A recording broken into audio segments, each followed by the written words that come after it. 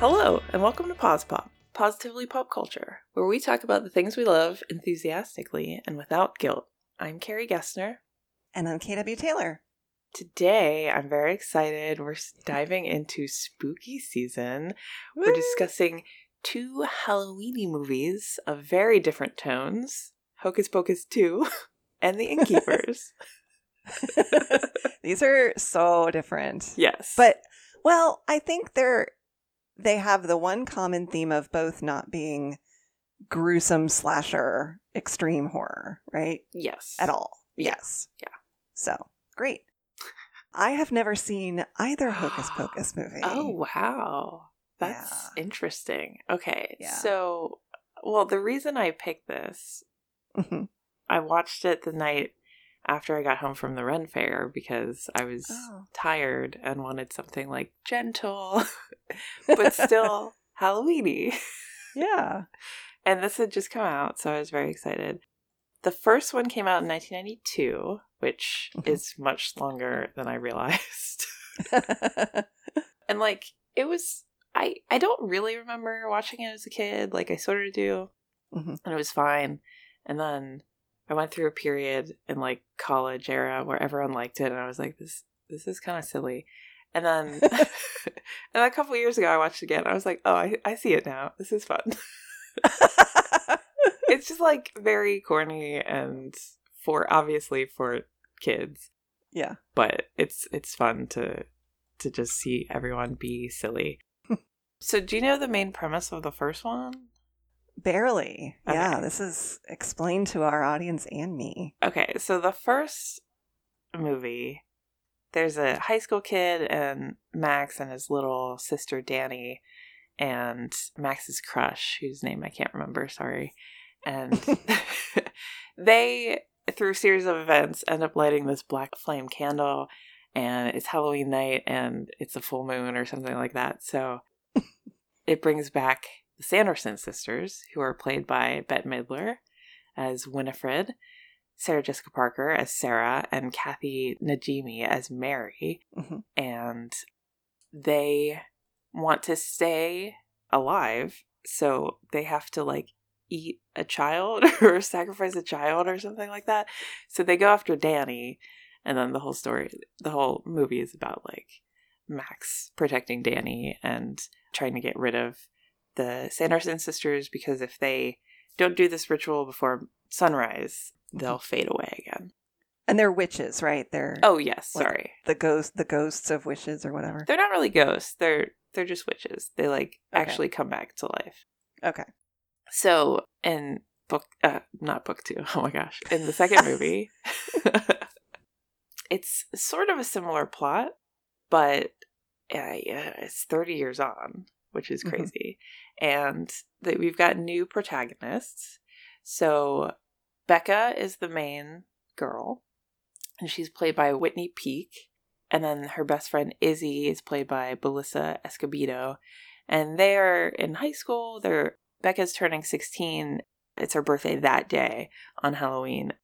And they always, like, since they were kids, the two of them and their other best friend, Cassie, played by Lilia Buckingham, they would do, like, witchy things in the woods and just, like, be girls, you know? So they've got this ritual where they go out to the woods and light a candle and then have fun. And you realize pretty quickly that they're on the outs with Cassie, because Cassie has recently gotten a boyfriend, Mike, played by Froy Gutierrez, and he's really kind of not very smart, and he seems like a lot of fun, and they obviously like each other, but Becca and Izzy just kind of felt pushed aside, and, like, every time Cassie wanted to hang out, Mike would be there and Mike's friends, so they grew apart a little bit. Becca goes to this magic shop, Old Salem Magic Shop, which is the former home of the Sanderson sisters. And it's run by Gilbert, played by Sam Richardson, who's great. And he gives Becca a candle for her birthday. And then she goes out to the woods and lights the candle. And, oh no, it is a black flame candle. And the Sanderson sisters are back. Oh no! And she and Izzy are like, what the heck, Gilbert? And it turns out Gilbert was a kid when the Sanderson sisters came back in 1993, and he saw them defeated, and he actually wanted to bring them back, so he gave her a black flame candle on purpose. And yeah, it's a really dumb mistake, and he comes to realize that. And because I was really upset at first because I really liked him. Mm-hmm. And then I was like, Gilbert, how could you do that? And then he sort of learns the errors of his ways. And he's like, uh-oh. Maybe it wasn't smart to bring back these 300-year-old witches. Yeah. So he gets redeemed in the end, which is good. Good. But yeah, so it brings back the Sanderson sisters. As I said, Winnie is played by Bette Midler, Sarah is played by Sarah Jessica Parker, and Mary is played by Kathy Najimy. And it's very clear that everyone is just having a lot of fun. Good. Which is what I like from a good sequel that's made 30 years later. Yeah.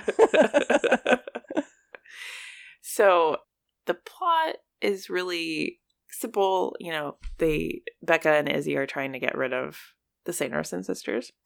And they convince the sisters that they're not children. They're not teenagers because they don't want to be sacrificed.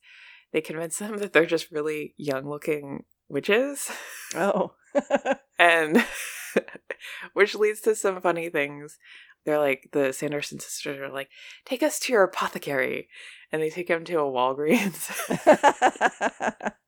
They send them to the beauty aisle, and they're like eating these lotions and the face masks and everything because they think it'll make them young again. Gross. Yeah.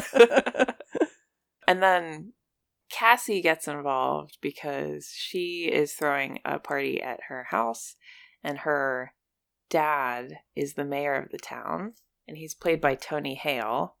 Oh, from Arrested Development. Yes. Yeah. And well, first of all, there's a little funny plot point where there's like a famous candy apple person coming to the Halloween fair that night, and the line's always like super long, and his name's Mayor Trask. He like all he wants is his candy apple. But the Sanderson sisters realize that he's the descendant of, I don't remember the pastor or something back in their day, who led the charge against them, you know? Mm-hmm. And so they go after him. Mm-hmm. They're like, we want revenge on him. But Becca and, sorry, it's hard to remember these names for some reason. Becca and Izzy are like, well, that's our friend's dad. Like, we're not really friends with her, but like, she's going to be really mad. So they call him and they're like, Cassie's throwing a party and get her in trouble. But he goes home, so he's not at the Halloween fair. And he doesn't get his apple. And it's just, oh, I know. It's like, I'm really invested in him getting his candy apple. But then because of that, Cassie gets involved. And, you know, over the course of the movie, they work their stuff out, and they're like, oh, we're sorry we're not friends anymore, and like, let's be friends again. And it's just really sweet. Aww. And I'm not going to spoil how the thing ends, but their end goal is to, you know, get rid of the Sanderson sisters so they're not wreaking havoc on the town and all that stuff. Mm-hmm. But one of the things that I really loved, this is a trope that I like, when someone from the past comes to the present and is amazed by the technology. So I thought they leaned into that really well in this one. Cool. When they go to the Walgreens, there's a automatic door. And it opens for Becca and Izzy, and they're just like, oh, she's powerful. And then there's a scene where they go into the mayor's house, and someone says something, and it activates Siri. Oh, no. Or Alexa or something. And Mary's like, sister, there's a woman trapped in that little box. And it's just very silly, but like very cute and heartwarming. And I got a kick out of the whole movie, basically. So yeah, I really liked it. I think they do something very interesting at the end. Mm-hmm.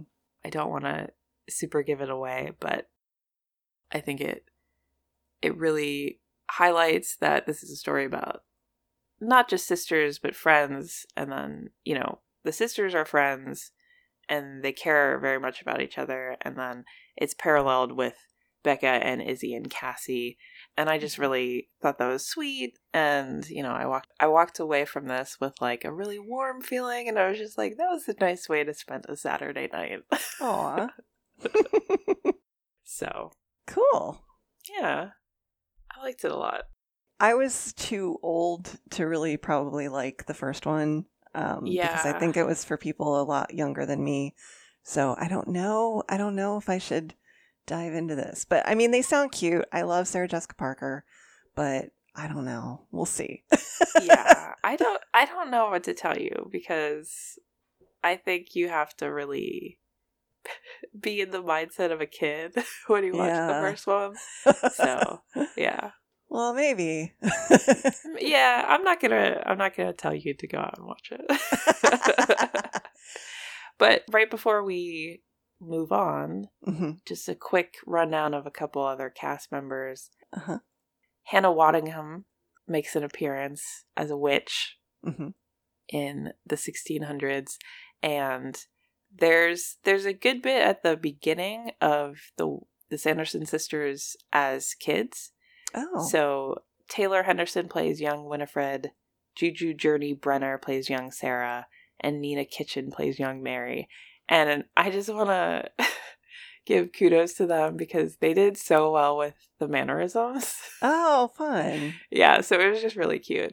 And this was directed by Anne Fletcher. Oh. Always want to shout out a female director. Yeah. Well, cool.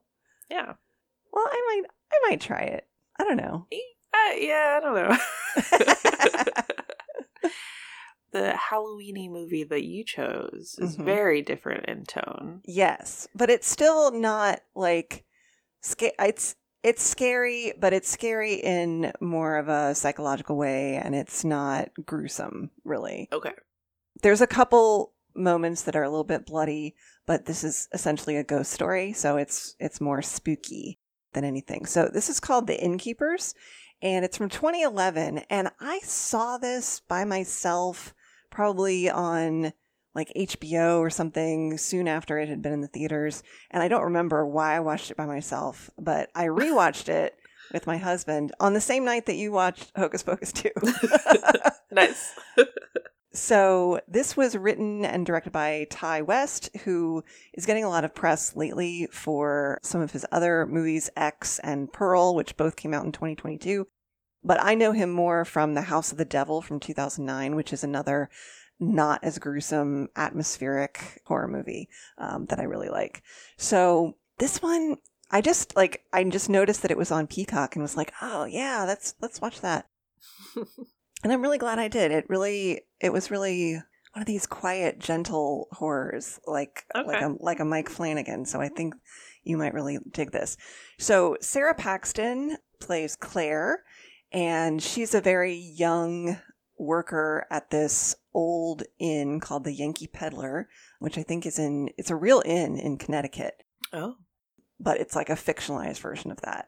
And she works like front desk and does like maid stuff and just kind of like general. It seems like they're down to just a few employees because the place is getting ready to close. Okay. And so it's like the last weekend before they're going to shutter forever. And Claire is working that weekend with Luke, who's played by Pat Healy, who is another kind of front desk person. And even though he's like kind of older than her, but not super much. And they both seem like kind of youngish slacker types. And they're just kind of like not really invested in their quote unquote career. But also the thing is that like, if you have to work the last weekend of your dumb front desk job that's about to end, you're not going to be real on your A game, basically. Yeah. So a lot of it is in the early parts of the movie are actually really funny.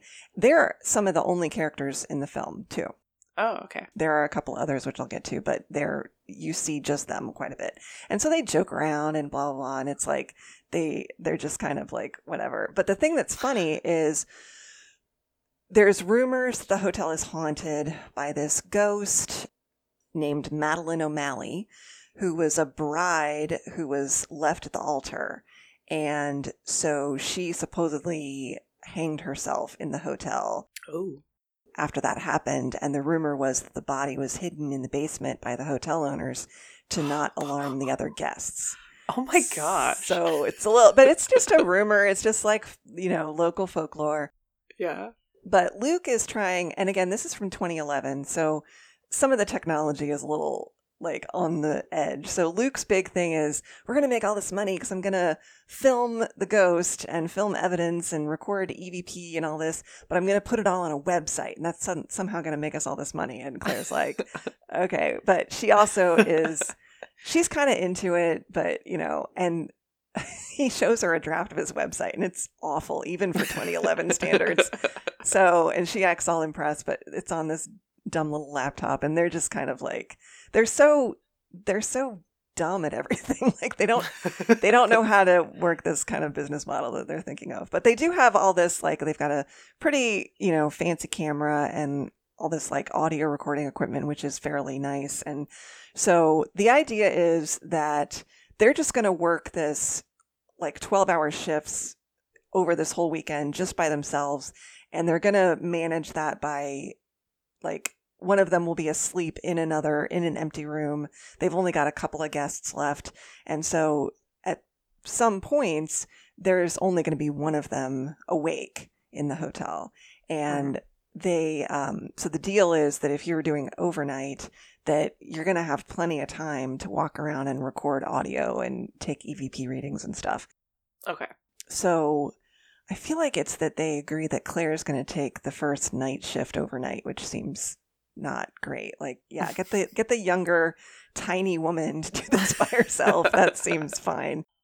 The only people staying in the hotel over the weekend are this angry mom who has left her husband or something and her son, and they're just kind of like, the mom is a total Karen and keeps complaining about there's no towels, and they're like, well, there's only like 5 rooms still open, so deal with it. What you gonna do? Fire us?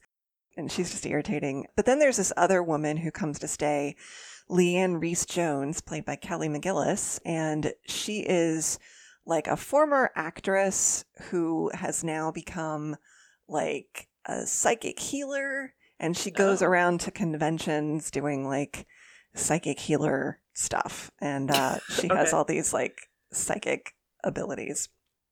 Randomly, Lena Dunham has a very tiny role in this movie as a barista, but she's only in like half a scene. That was kind of like, oh, weird. And I'm not any great fan of hers, but it was kind of funny. So anyway. Yeah. But anyway, so Claire is kind of like doing audio recordings and EVPs. And so Luke is asleep. And then one night she's just doing this by herself. And she starts to hear voices and music, and there's like a big grand piano in the lobby that starts playing by itself. Ooh. And then like later she gets really scared, and Luke is no help, and she's later asleep, and she sees Madeline's ghost in her room. So it kind of goes a little bit from there, that we've got kind of the first half of the movie is a lot of setup and a lot of humor, and you get to really like these characters and care about them. And then kind of the last half is really spooky and scary and upsetting. And, Claire tries to reach out to Lee to help her like figure out what's in the hotel and fix it. And Lee is somewhat helpful, but also it's clear that even though she can sense these things, it's a little bit out of her control. Okay. And there's kind of like a big climax that is extremely stressful. And I will warn you that it sort of ends up kind of more sad than anything. So it does have that in common with like a Mike Flanagan, like a Haunting of Hill House kind of a thing. Yeah. But Sarah Paxton and Pat Healy are both really, really delightful and a lot of fun. And there is this kind of sad feeling like that Luke does have a crush on Claire, but she's really oblivious and she's way too young, and he would never do anything, but it kind of makes a lot of it even sadder. And but I really liked that tonal shift, and I love how there's an old joke in an episode of The Office where the character of Erin is dating one of the other characters, and she doesn't like that he keeps making her watch horror movies because she doesn't like them. And she's remarking on this to another character and says, I always like the beginning where they're a happy family before all the bad things happen. And that is such this movie. Like, the beginning could be this fun, slacker workplace comedy almost. And then it just gets really, upsetting. Yeah. But the atmosphere is really good. It's the kind of thing that if you do watch it super late at night by yourself with all the lights off, I didn't have bad dreams, but I was worried I would. Okay. And it is the kind of thing that really sticks with you. And I don't know, I think it's saying a lot about fate and trust and friendship and protecting each other and guilt and loss. And yeah, but it's, I don't want to say it's beautifully shot because you'll make fun of me, but it is beautifully shot. It is so beautifully shot. I'm sorry. It's okay. But I think this is one of these that was, fairly kind of indie produced and probably not a very high budget. They filmed at the Real Inn. The cast and crew stayed at the Real Inn when they filmed it. Oh, wow. And I think that probably made it more stressful for them because the Real Inn is supposedly haunted and it's still open. So I think they took advantage of all of that. And there was there was kind of a sense of, dread and fear. And you can sense the actors seeming stressed at certain points. Wow. Yeah. And this is one of this type of horror film is, I think, one that you're not going to see it break a lot of rules or be that like amazingly groundbreaking in any way. It's going to hit a lot of the notes. And, when you're thinking about genre, those are two approaches to take. Like, if you really adhere to the genre to such an extent that it just very exemplifies it, I find that effective and fine. Yeah. And I also find it effective and fine if you do something to break it a little bit. This one doesn't really do the latter, but it does the first so well that it just feels like, yes, you set out to do the thing and you did the thing. So it's very satisfying. You did the thing. I know exactly what you're saying. Yeah. I mean, if you like horror movies, if you like something in a certain genre, like, you don't need it to break the rules. You just need it to entertain you. Yeah. And it's going to entertain you if it does hit those beats. So that sounds exciting to me. I don't need it to reinvent the genre, Yeah, it doesn't have to. So, yeah. And I think some of the writer-director's other stuff does a little bit more to break through with changes in convention. But also, he's really good at not. He's really good at not. The House of the Devil, his earlier film, didn't really break stuff. And I liked that too. Mm-hmm. So, yeah. I think I may try to see more of his work because if this is part of his jam, then I'm all about it. Nice. Yeah. That sounds really interesting. Yeah. I'm going to put that on my list. Put it on your list. I think you would like it. Yeah. Okay. Awesome. Yeah. So as a reminder, where can we see both Hocus Pocus movies? Do you know? You can find them on Disney+. Cool. Well, The Innkeepers is streaming a couple of different places. I watched it on Peacock. I think it might also be on Freevee, but I'm not sure. So if you have premium Peacock, check for it there first. I just looked it up. It's on the free Peacock as well. Oh, great. And Freevee.